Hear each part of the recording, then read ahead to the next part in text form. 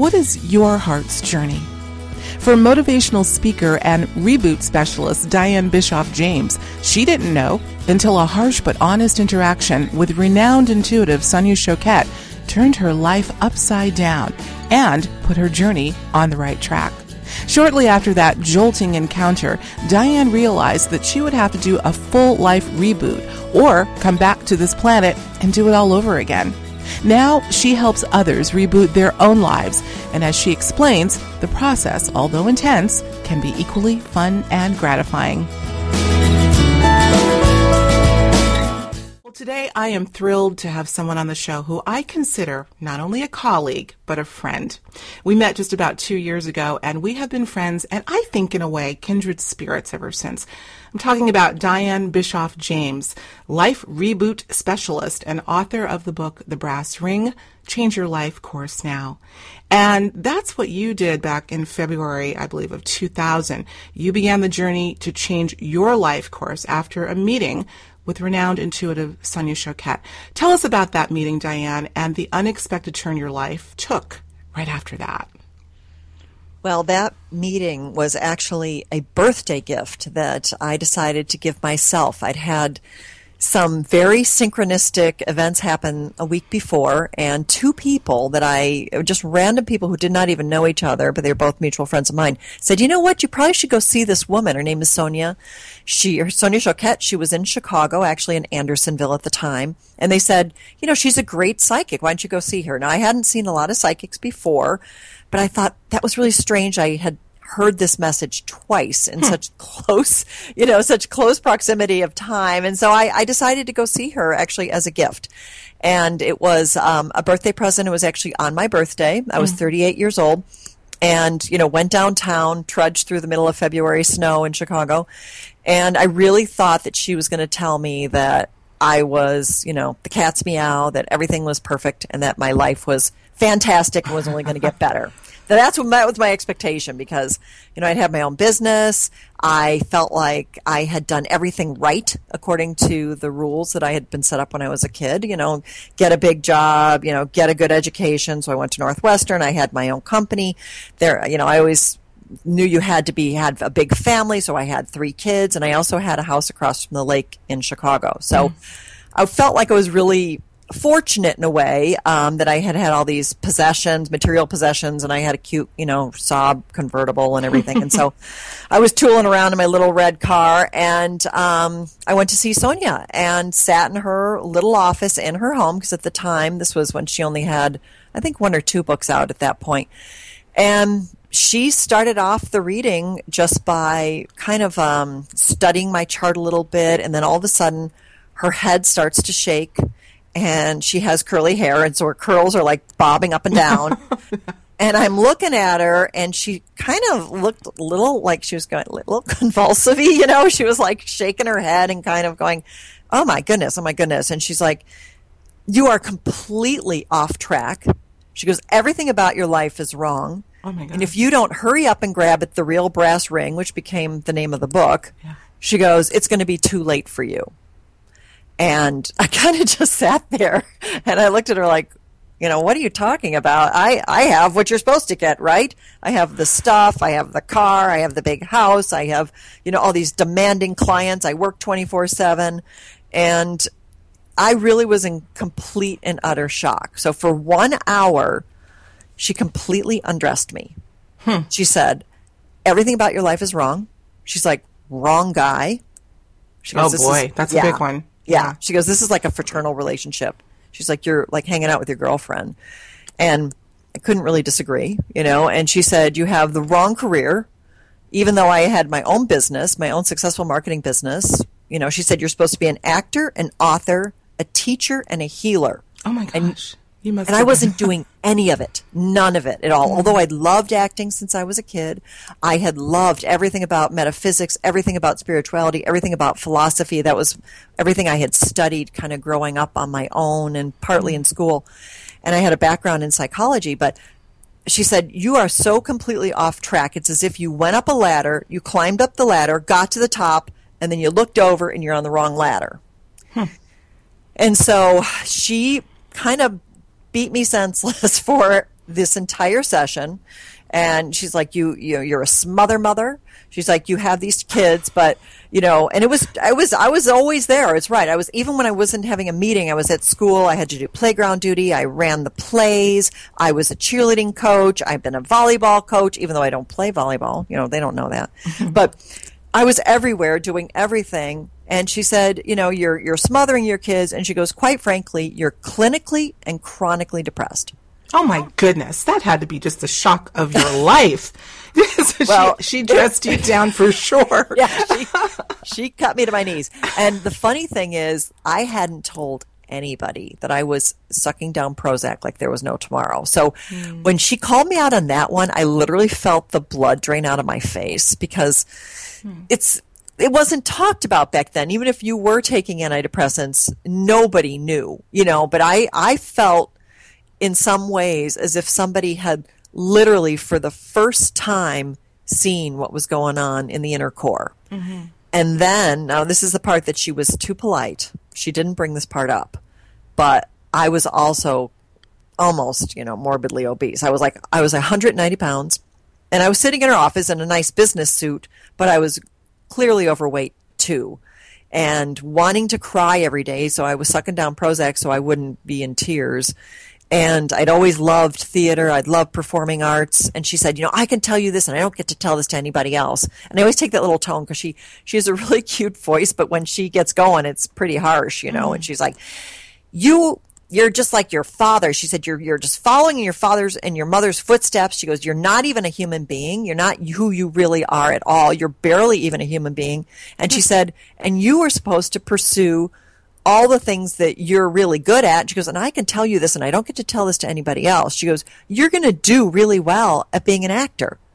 She said, and most people I can't say that to, but with you I can. She goes, you will have a nice little career for yourself, and you're going to pursue these things in this order. And she went on and on. Okay, you're going to be an actor, and then you've got to write your stories every day because people are going to really love your stories, and that's the part that's going to really be helpful to others, these crazy stories that you're going to have.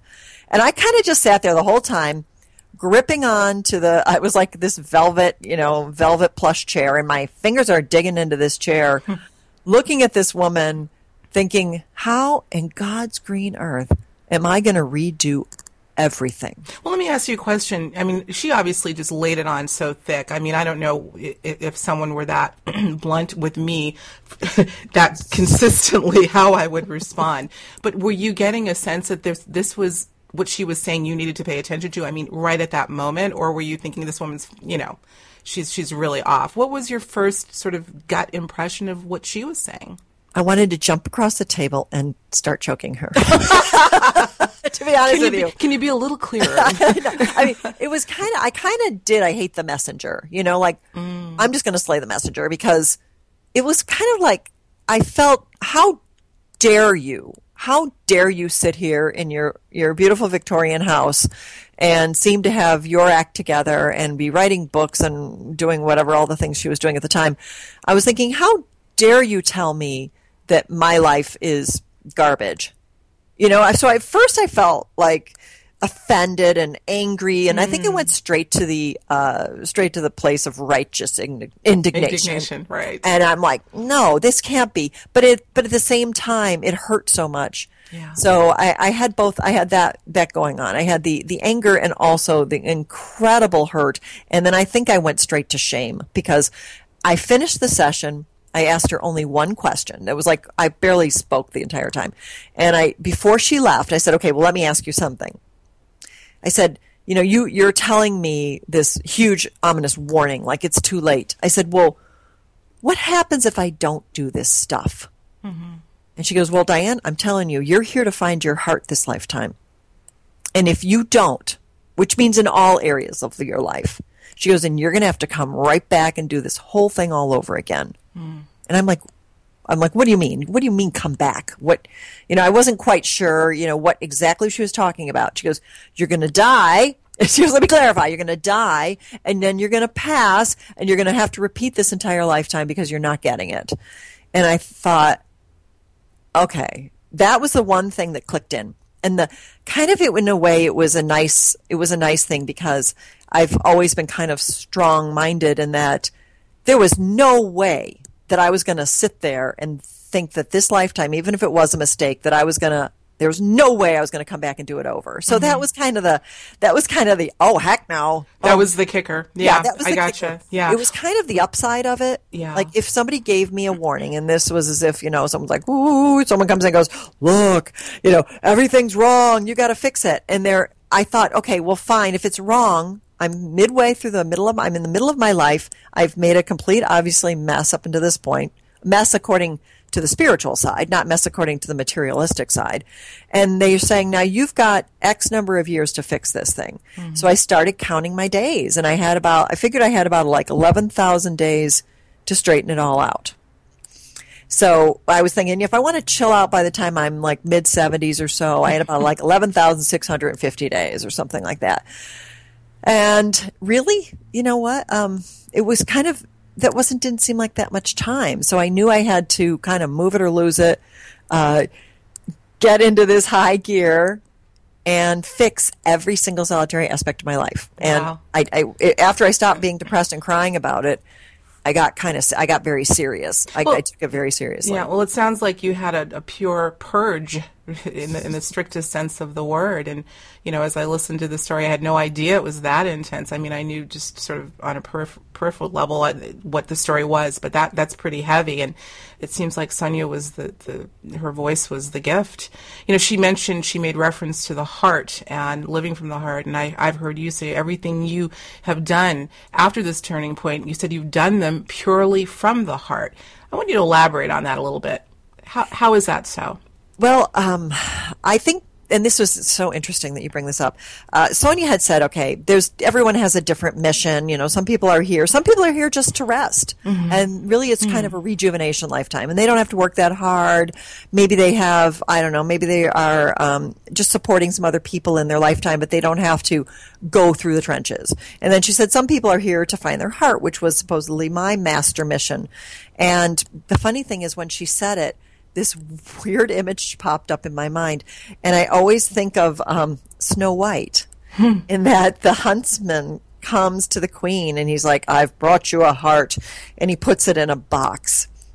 And I kept thinking, mine's in a box, but it's not a nice box like the huntsman has to give the queen. Of course, we know it's the boar's heart. That isn't Snow White's heart. She lives, of course. But my heart was in this like steel box where there was no access to it whatsoever. It was strictly being programmed, strictly being following the rules, being a good soldier in life, but not experiencing anything. I didn't want to feel. That's why I took the Prozac. Mm-hmm. I didn't want to. If I didn't feel good, I ate, because eating is the only thing that gave me that one little lift. But of course, we know that how is that like the most horrible cycle in the world? You sit there and you eat because you're feeling bad and stressed and depressed, and you eat, and then less than 10, 15 minutes later, although that initial sensation feels good, wallowing in shame and blame and guilt and horror that you just ate too much already, and now you're going to gain some weight tomorrow because you just did that. So it was that awful cycle of taking 1 second to self-soothe, and then knowing that I was going to have to beat myself senseless in my mind because I just continued to eat and eat and eat, because it was the only thing that made me feel good. Mm-hmm. So my only connection to heart at that point was through food, and the relationship was very fraternal. It was it was a working relationship. Like I felt like we were running a B&B or something. Mm-hmm. And so there was no heart in that. Yeah. Okay, so that was then, and this is now. I want to fast forward to now and then maybe kind of revisit and juxtapose, because I think it's great for the audience to hear a transition that can be made in a lifetime and at your age. I know you've made mention of that. So now, or after that sort of critical moment, that epiphany, you started living from your heart. And we hear that and we kind of think of it figuratively, well, of course, or poetically. But what does that mean? And I want to put a little emphasis on this, Diane, because we're hearing more discussion about living from the heart versus the head. When we were kids, what did our parents say? Think with your head, not with your heart. Very interesting.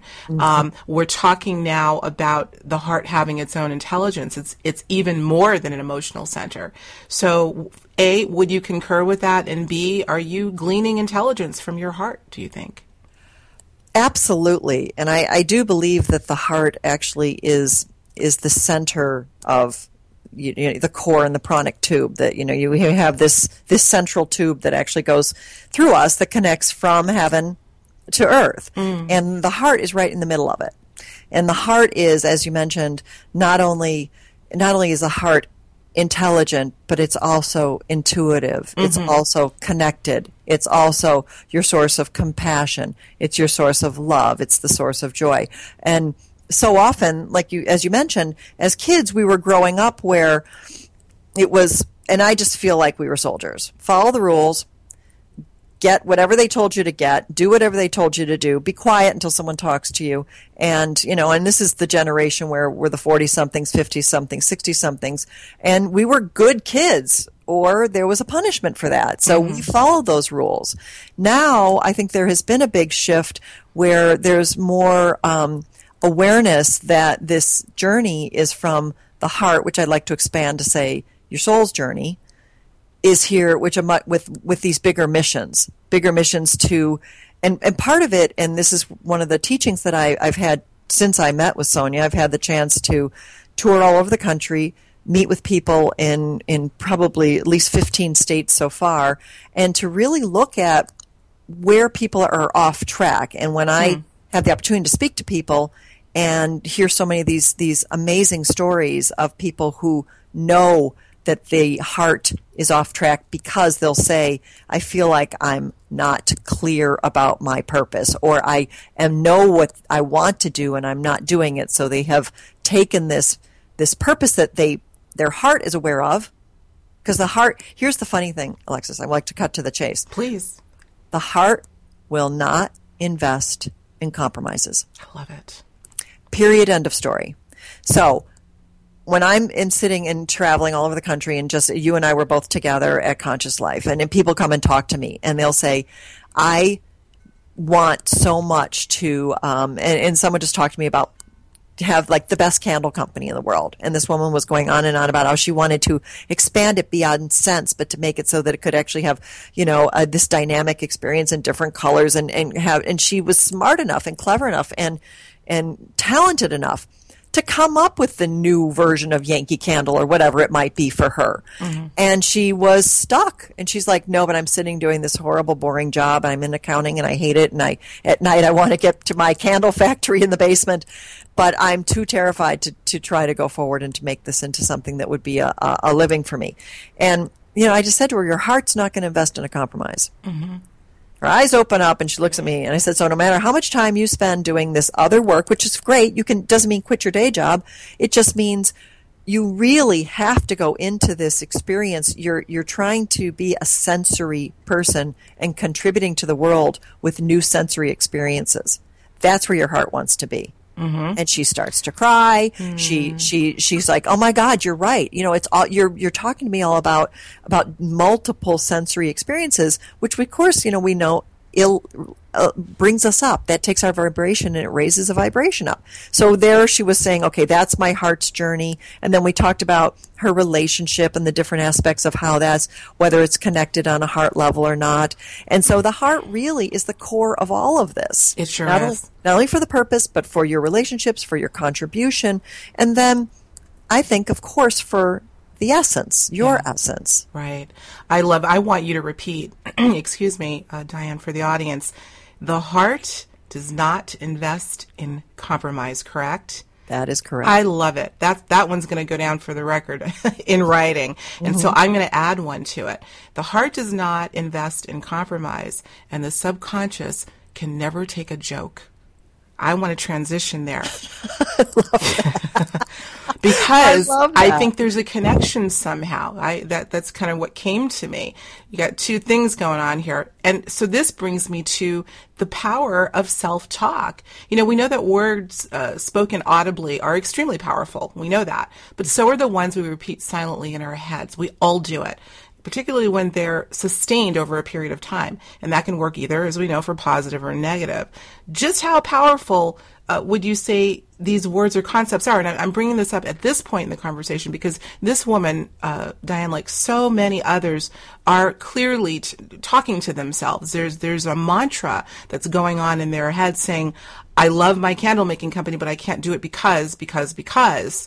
And all of that self-talk is feeding the subconscious. The subconscious can't take a joke and thus will manifest the reality of where that person is until Diane comes into their lives and tells them about the heart doesn't invest in compromise. So that was a mouthful. Get what I'm saying? I love it because it really ties right back into, I think, one of the fundamental core principles, which is stinking thinking. And it always makes me laugh because it goes back to Saturday Night Live, and he goes, that's just stinking thinking. Well, my stinking thinking, and this is just going back to going back to sitting in Sonia's office, my stinking thinking was so enormous at the time. It filled my entire life at the time, back then when I was almost 40 years old. Everything was based on fear or what you said, I can't do this because all these things are going to happen, the horror, the terror, everyone's going to die. And usually the funny thing is the stinking thinking isn't ours. It doesn't really belong to us. Very often it came from the program that we had growing up. Mm-hmm. It could have come from mom, dad. It could have come from an authority figure. It could have come from some traumatic experience that you had. And it's based on this root where you made a conclusion or a decision, usually young, usually in childhood up until about, maybe 13, 14 years old, and you made a decision about something, whether it be about your lack of ability to be loved or lack of ability to be authentic and be really you, because if you're really you, everyone would reject you. And then, and this is the part I love, and I'm only going to say this lovingly because it is kind of funny, but most of us believe kind of at the end of the day, if someone really knew who we really were inside, they would run screaming. You think? Well, I think, yeah, I do, because I talk to people all over the country about this, and they'll say, I have this amazing technique that I've come up with that is a combination of EFT, but it also adds in ancestral clearing, it adds in all this different types of techniques, and usually what happens is there was a decision somebody made about themselves, and I'll say, okay, well, when this event happened, and you were put in this traumatic situation, what is it that you told yourself? Mm-hmm. And usually what blurts forward is, I'm stupid, or no one's going to love me for who I am, or some really deep core message that feeds the stinking thinking. And then what happens, as you said, Alexis, bringing in now to the verbal component of that, because that little message seeded so many different things, it comes through your thoughts, and you're thinking, well, no one's ever going to love me anyway, so I might as well stick with, this guy who's not treating me nicely. And therefore your actions and your words are, yeah, well, I guess I deserve to be, have nobody treat me well, and therefore it expands, and your words are, and then your actions. And the weirdest part of this entire strange irony of life is that we work so hard to prove that our messages that we've told ourselves are right. Mm-hmm. Oh, yeah, I agree with you. And we're going to do everything in our power to make sure that we're accurate on these stinking thinking messages. So isn't that the ultimate irony? Isn't that the ultimate irony? Isn't that the ultimate irony? It's the ultimate irony, but it's also, I'm sitting here and I'm listening to your anecdotes, your stories, not only of your life, but those that you come in contact with, those that I come in contact with, those that we've all heard about, and there seems to be a common thread of undermining the self. And how did humanity get to this point? We could, as I always say, go off on a tangent there. There's so many things we could, but I think it's worth kind of touching on a little bit. How did this get to be such a ubiquitous phenomenon of undermining potential? I have some answers, but I'd like to hear maybe what you have to say about that. Wow. Or some opinions. That could go back so far. That could go way, way, way back in that there's a lot of theories on where there was a shift. But supposedly at the time of the Atlanteans, if we want to go all the way back, there was this very powerful society that was self-fulfilled and had contribution and love at the center of it, and was also able to connect our entire DNA and all the strands, and we were able to communicate in many different ways that we can't even imagine. And why exactly that fell, how exactly that fell, and why we came back as limited and self-destructive and destructive of others and destructive of our own society. I don't know. I mean, we could play on that. There are a lot of different theories as to why that came about, but I do believe that this is the first time, and since the shift came up, in 12, was it 12, and all that, when we were all trying to shift, is that I think for the first time now we're able to actually bring the awareness to such a high level, acknowledge and release what is holding us back at the core, and to finally, not only for our generation, the ones who are midlife and beyond, but then to actually bring that back to the younger people, to the 20-somethings and the 30-somethings. I believe we're now finally able to scrub the inside, which is the way I like to look at it. I think we're finally at the point where there's enough tools and techniques out there and enough healing available where we will not need to be operating out of the program that says, and usually there's 3 buttons to that. The one button is about love for self. The other button is about love from others in the tribe. And then the third button is about love and support from the universe. And those are the 3 things that I have another book coming up, and I'm going to expound on that at length. But those are the 3 areas in which our operating systems have started from. It's lack, loss, and, lack of fulfillment, basically. And so in any of the people that I'm able to share their journeys and opportunities and talk about their growth, we go right back to those 3 core buttons. Because somewhere in those, and we all have a different combination. Some people have no problem with the scarcity. Some people have not as big an issue with love from tribe and love from family and others. And some people don't have a big issue with love of self, but it's usually kind of a palette. And each of us have come in with certain buttons on this palette that get pushed down.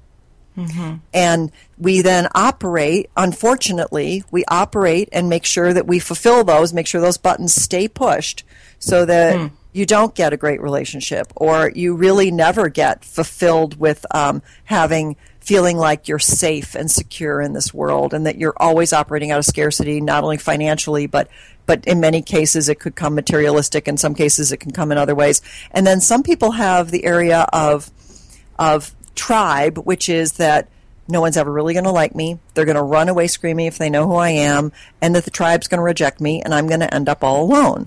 So kind of boiling it all down, if we were able to, and I believe that this is our future, this is our utopia in the future, we're able to uncover what got pushed, we're able to heal all those traumas, and wherever we made choices about ourselves that were unhealthy or not supportive or not loving, getting back to the heart, and then we're able to heal it and move forward and manifest in a magnificent way, which is to have these newer, fulfilled human beings walking around that are on purpose, on track with their life. So life is feeling strong and fulfilled.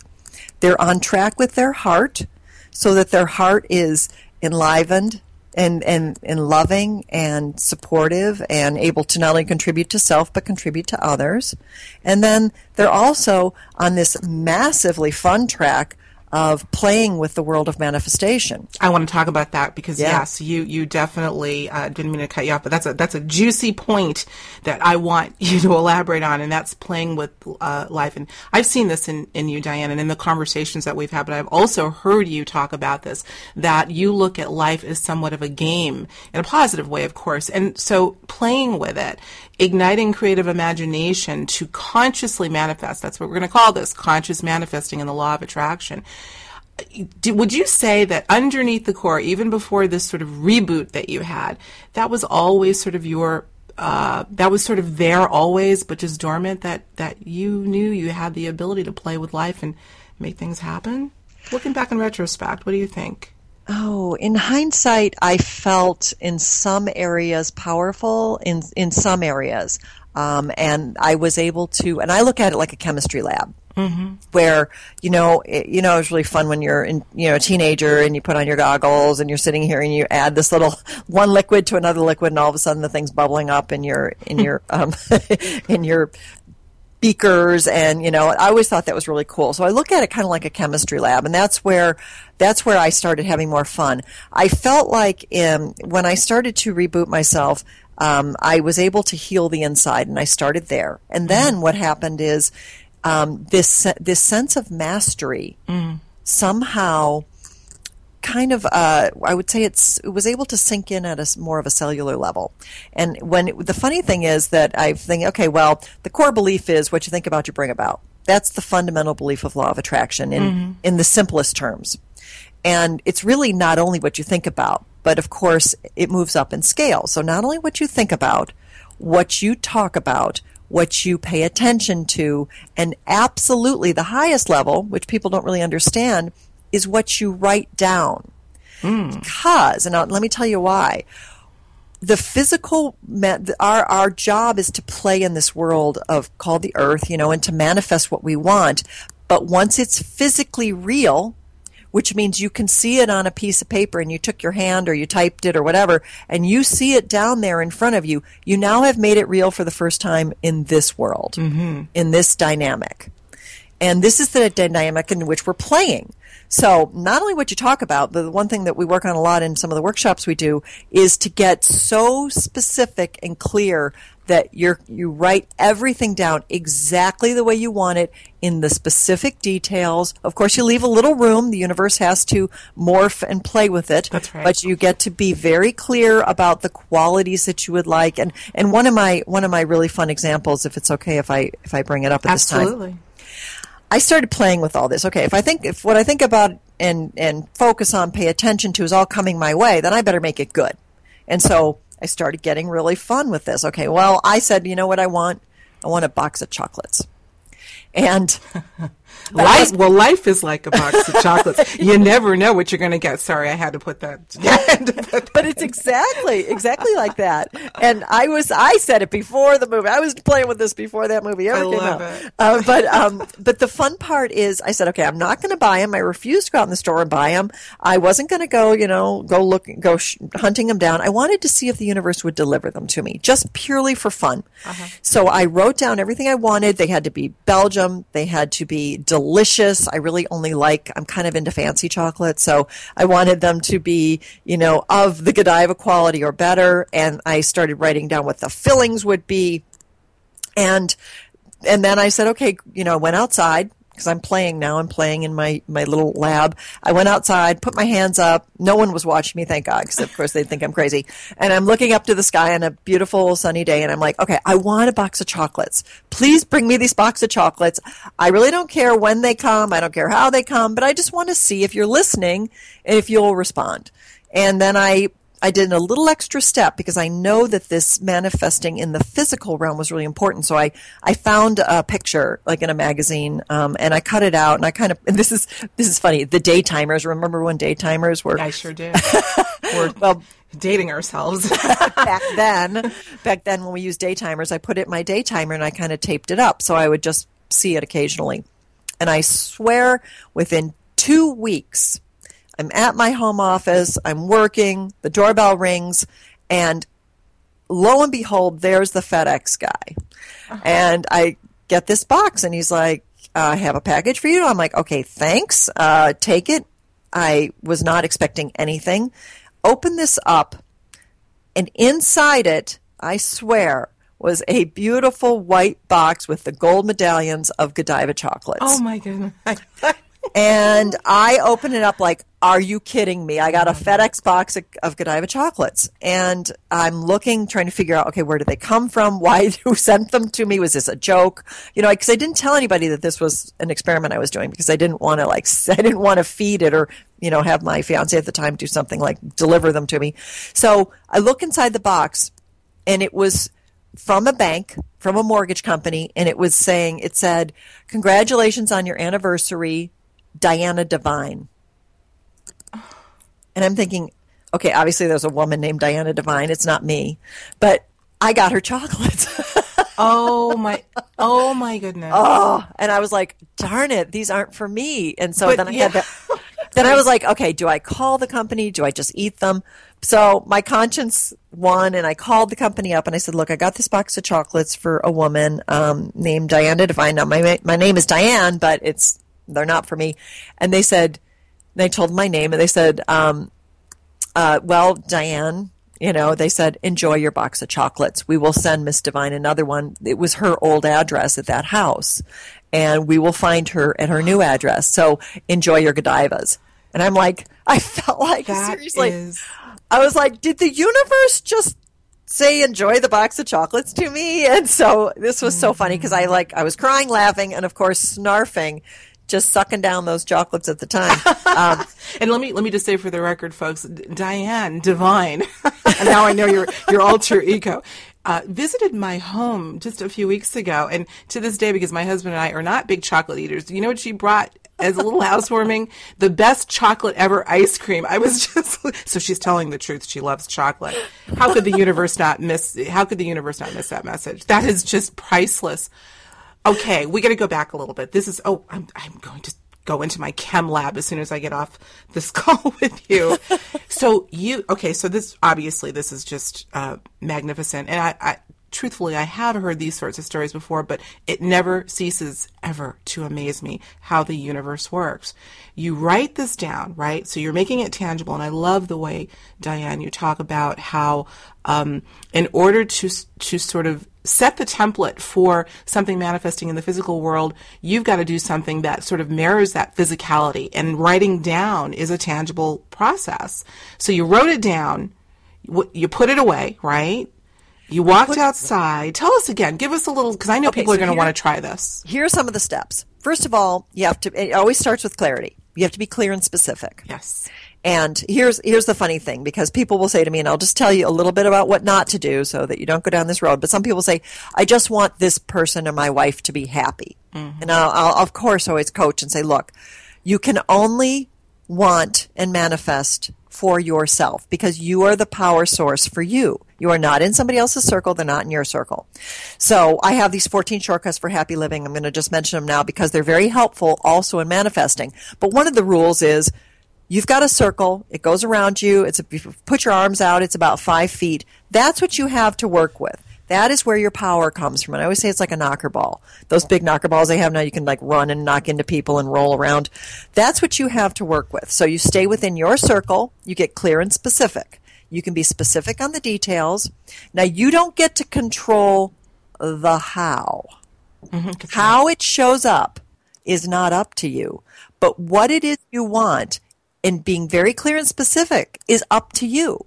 So as long as it's like, okay, I want this, and I do this. I did this to manifest my fiance, who, Alexis, I know you do know. I know it sounds funny. I wrote a list so clear and specific, and I like to use it as an example because it kind of illustrates the point. I wanted someone who was taller than me. I wanted someone who, I'm okay, blonde or brown hair, I don't care. I wanted a certain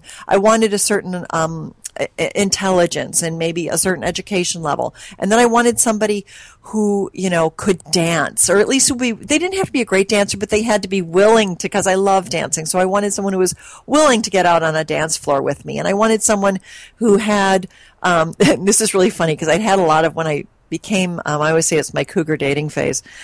I went through a whole phase where I was like, I separated and we ended the relationship in a very healthy way. I would say it's a healthy divorce. And then I went into this phase where I was able to date, and I met a lot of wild people on that road, and that's all in the book. But one of the things happened, and in part of my list, and the reason I bring it up is I actually went out with somebody who had a box for a table. And had an air mattress for a bed. So I was like, okay, I don't want that. So I wrote down, has to have at least a couple pieces of furniture, and I really would like him to have a car. But, not everybody in the city has a car. So I said, after that, I put optional, so I got really clear. And then the funny thing is, and then I let go. You have to put it, you need to keep it in a place, whether it's a wish box or it could be somewhere you see. I like to say passive observation, so that you're not staring at it every day, but you do know where it is, and maybe it's tucked into your favorite book, or maybe it's somewhere where you're just going to take a look at it occasionally. So you remind yourself. And so you put in this place of passive observation, and that's the second step. And then you have to state it. And this is the other part. You have to use your words as well. So whenever you have the opportunity, which sounds weird, but whenever it's normal and healthy, you tell everybody what you're up to. And because people are also helping you manifest. It's all part of the black hole, that circle, which brings it to you. And so I would say, I'd love to meet somebody who's a partner. I'm really looking forward to, having a relationship that would be long term. Okay. And so I started being very clear and specific with my words as well. And then lo and behold, again, for me, it's always about 2 weeks. A couple weeks later, I had this guidance. I went by a tent, and it was an alumni thing, and it said Northwestern Alumni Event. And I went, hey, I should go to one of those. It was like it got me. It got my attention. Went to one of those events, and I met somebody who every single solitary item on my list he checked off. To the point where I was trying to ditch him at one point, and I said, okay, because I wasn't really tied to anybody. And I said, well, if I meet people, that's great. But I was sitting at dinner going like, oh my God, you are checking off every item on my list. And everything he would say, I was like, check, check, check, check, check, check. Weird. And then I'm like, I can't get rid of this one because he hit every item on my list. And as it turned out, we ended up dating from that point on, from our first dinner.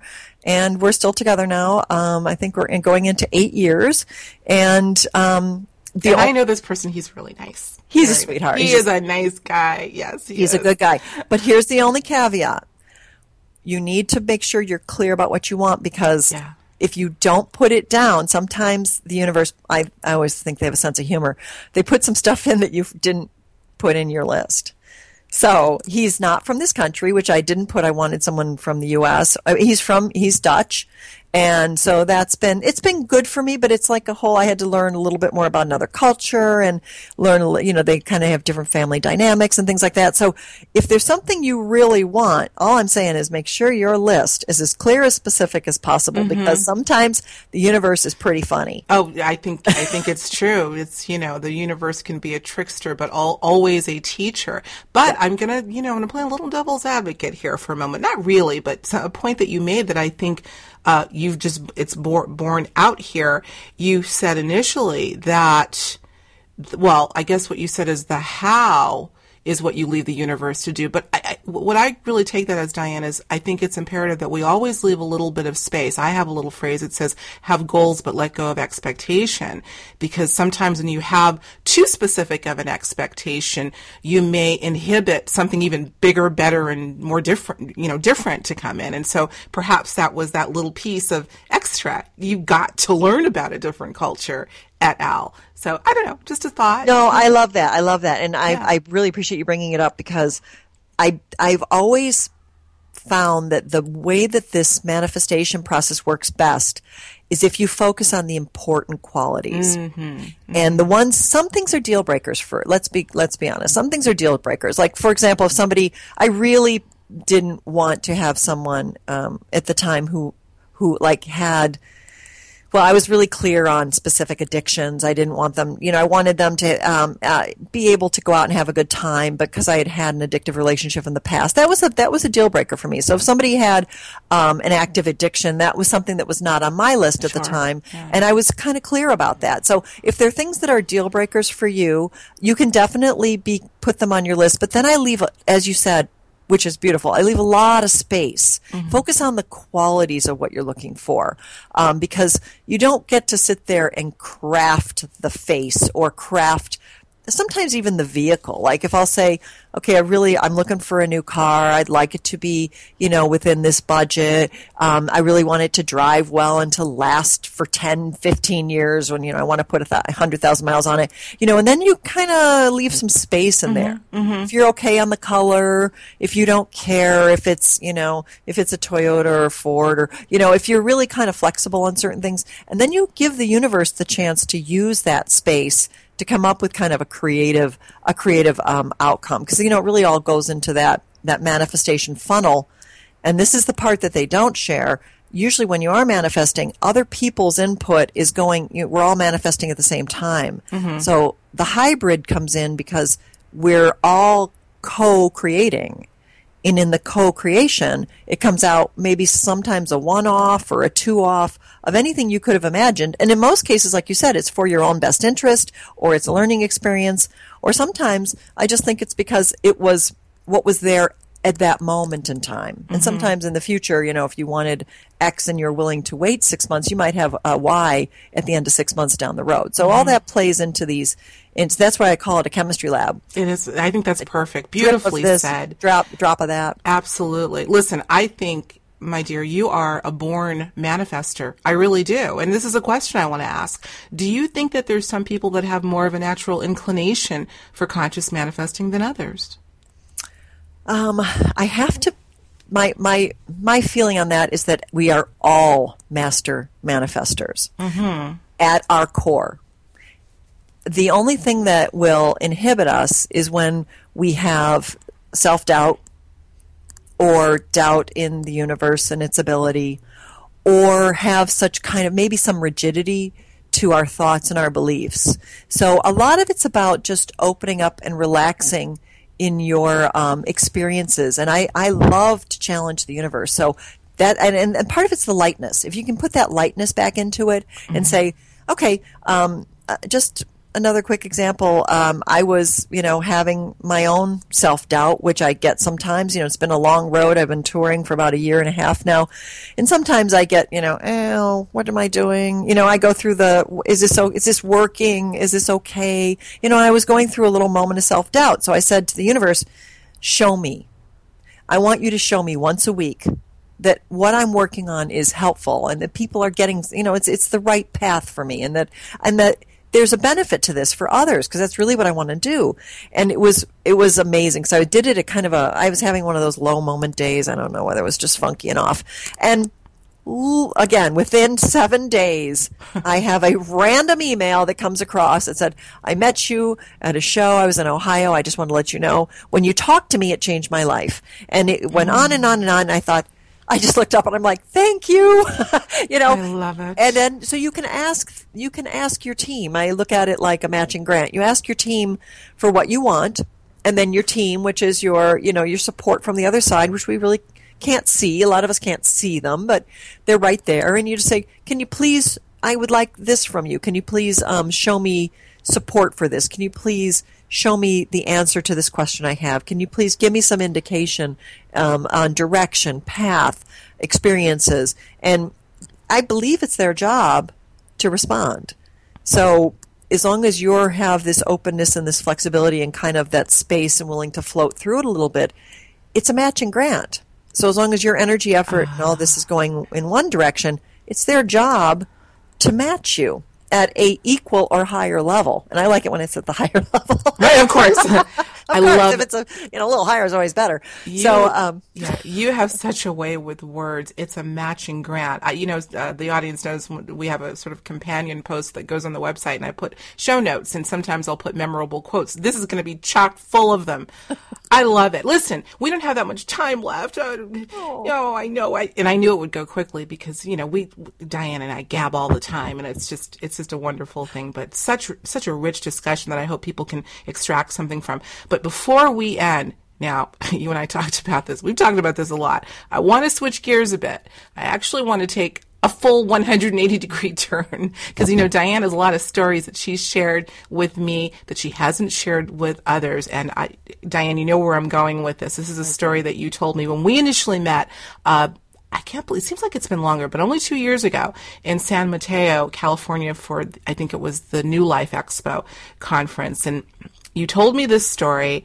I've been bugging you ever since to let me record this for my own work and research of, let's just call it the aspect that I call the field of high strangeness. You know what I'm talking about? So I don't know how or if we can tie this into what we've been talking about today. Maybe we can. Let's see if we can. But first, can you share the story with us?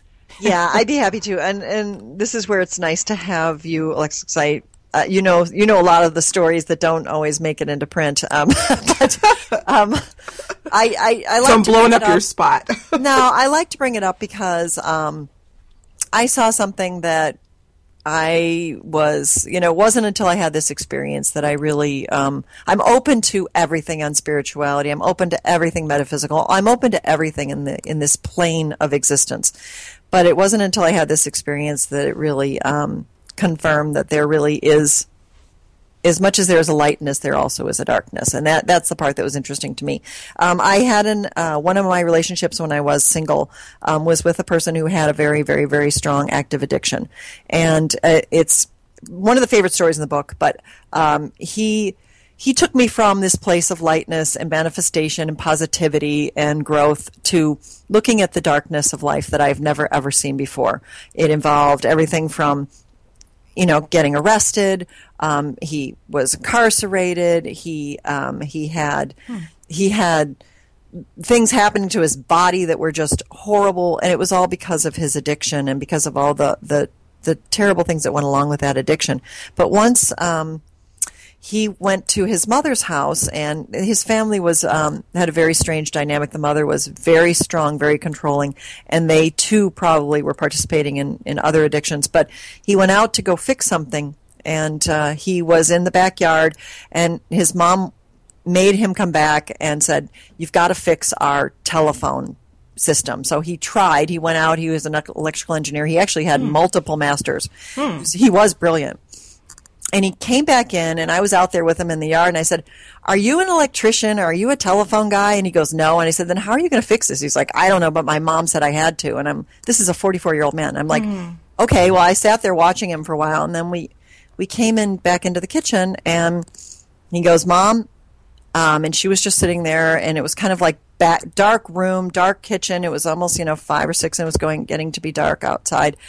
And she had one light over her head, and she snapped her head, and she looked at him, and she goes, "How dare you?" And I swear her entire face turned gray. Her eyes turned black. I saw blackness in the center of her eyes, and it was as if her skin turned a color, like the color of death. It's the only color I can think to describe it. It's like that sallowy, whitish gray color.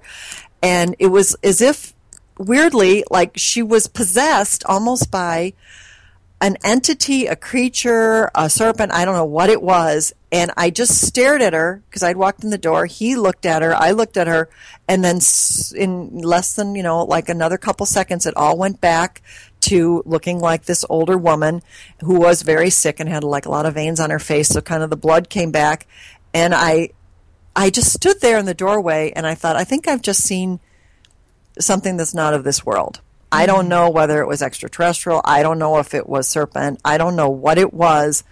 But for the first time ever, I felt like I'd seen, a reptilian kind of experience. And I didn't know what to say. I thought at first, and this was the middle of the day. We were just outside in the yard. We were fully functioning. There was nothing that at the time, my boyfriend's name was Jeff. There was nothing Jeff or I that we've been doing that would make us have any false senses at that point. And I kind of backed up. I backed out the door. I literally walked outside. he followed me, and I just looked at him and I said, I don't know what I just saw, but that was not human. And he kind of just brushed it off, and he said, yeah, my mom's got some issues or something like that. And I didn't know what to say to him. It's one of those things where I felt more concerned about my personal safety. So I said I had to go, and I said, I think, why don't you come with me? Because I was kind of concerned about his safety too. And he wasn't able to fix whatever she wanted him to fix. And I felt like a mask was dropped for one moment in time. And I never forgot it. I never forgot the look. I never forgot the color. It was as if I saw the lightness of day, and then I saw the darkness, just the absolute darkness of night, or whatever you want to call that. And I've never really shared that with anybody before, but it was something I never forgot. And I kind of call it my serpent moment, where I really felt like I saw a reptilian kind of experience within a human. Yeah. And I have not fortunately seen it since, but I did get the heck out of there, and I drove away, and I really was very reluctant to go back into that house ever since, because and then she did, here's the weird thing, not to do the spoiler alert, but Jeff did not have his addiction did take his life. And weirdly, his mom did pass 3 months after he or like within 3 to 6 months after he died as well. And so they had a lot of death and destruction around that family. And his father had also passed. So I think almost everyone in the family died within a really short period of time. So it was some weird synchronistic stuff. Absolutely. Well, look, I really thought about how I wanted to fold this in, but, you and I talked about this, and again, my audience knows I do cover these sort of very elusive, high strangeness aspects to reality, not, again, because of the, God forbid, thrill factor or just the novelty of it, but Diane, in the attempt to even just get a glimpse as to the scope of the true nature of reality, including our own potential, I think it's important to look at that spectrum to the best of our ability. And here we have, and by the way, for those of you who haven't seen Diane, you'll certainly see her picture. She is simply stunning. She's lovely. She's not in this sort of work, what we're talking about here. So you can only imagine when she told me this story, I thought it seemed so not uncharacteristic, but atypical to the type of work you do. But that is why I wanted the audience to hear this story coming from you, because this phenomenon apparently is just as present, coexists with all these other aspects of life, and we need to be aware of them. I wouldn't go necessarily seeking them out, but I have a feeling that, all of these are little pieces to a puzzle. I see it, of what we call life. And so sometimes you have to look at the dark in order to understand how bright and brilliant the light is. And that is what, fortunately, you have entrenched yourself in, and that's the light. So I want to salute you for that. Listen, we're out of time. You got to tell us now. I just got a little heads up. You got a new website coming out, don't you? Tell us about what's happening on your calendar and your world. Well, this weekend I will be at Victory of Light Expo. That is in Columbus, Ohio. It is an unbelievable event, and so many 10,000 people go to it. It's amazing. So I'm super excited about that. And then I'll be in Fargo, North Dakota, and that's coming up for the Edge Expo. And that is on the April, I think it's the 22nd, and let me see, I think it's the 22nd and the 23rd and the 24th.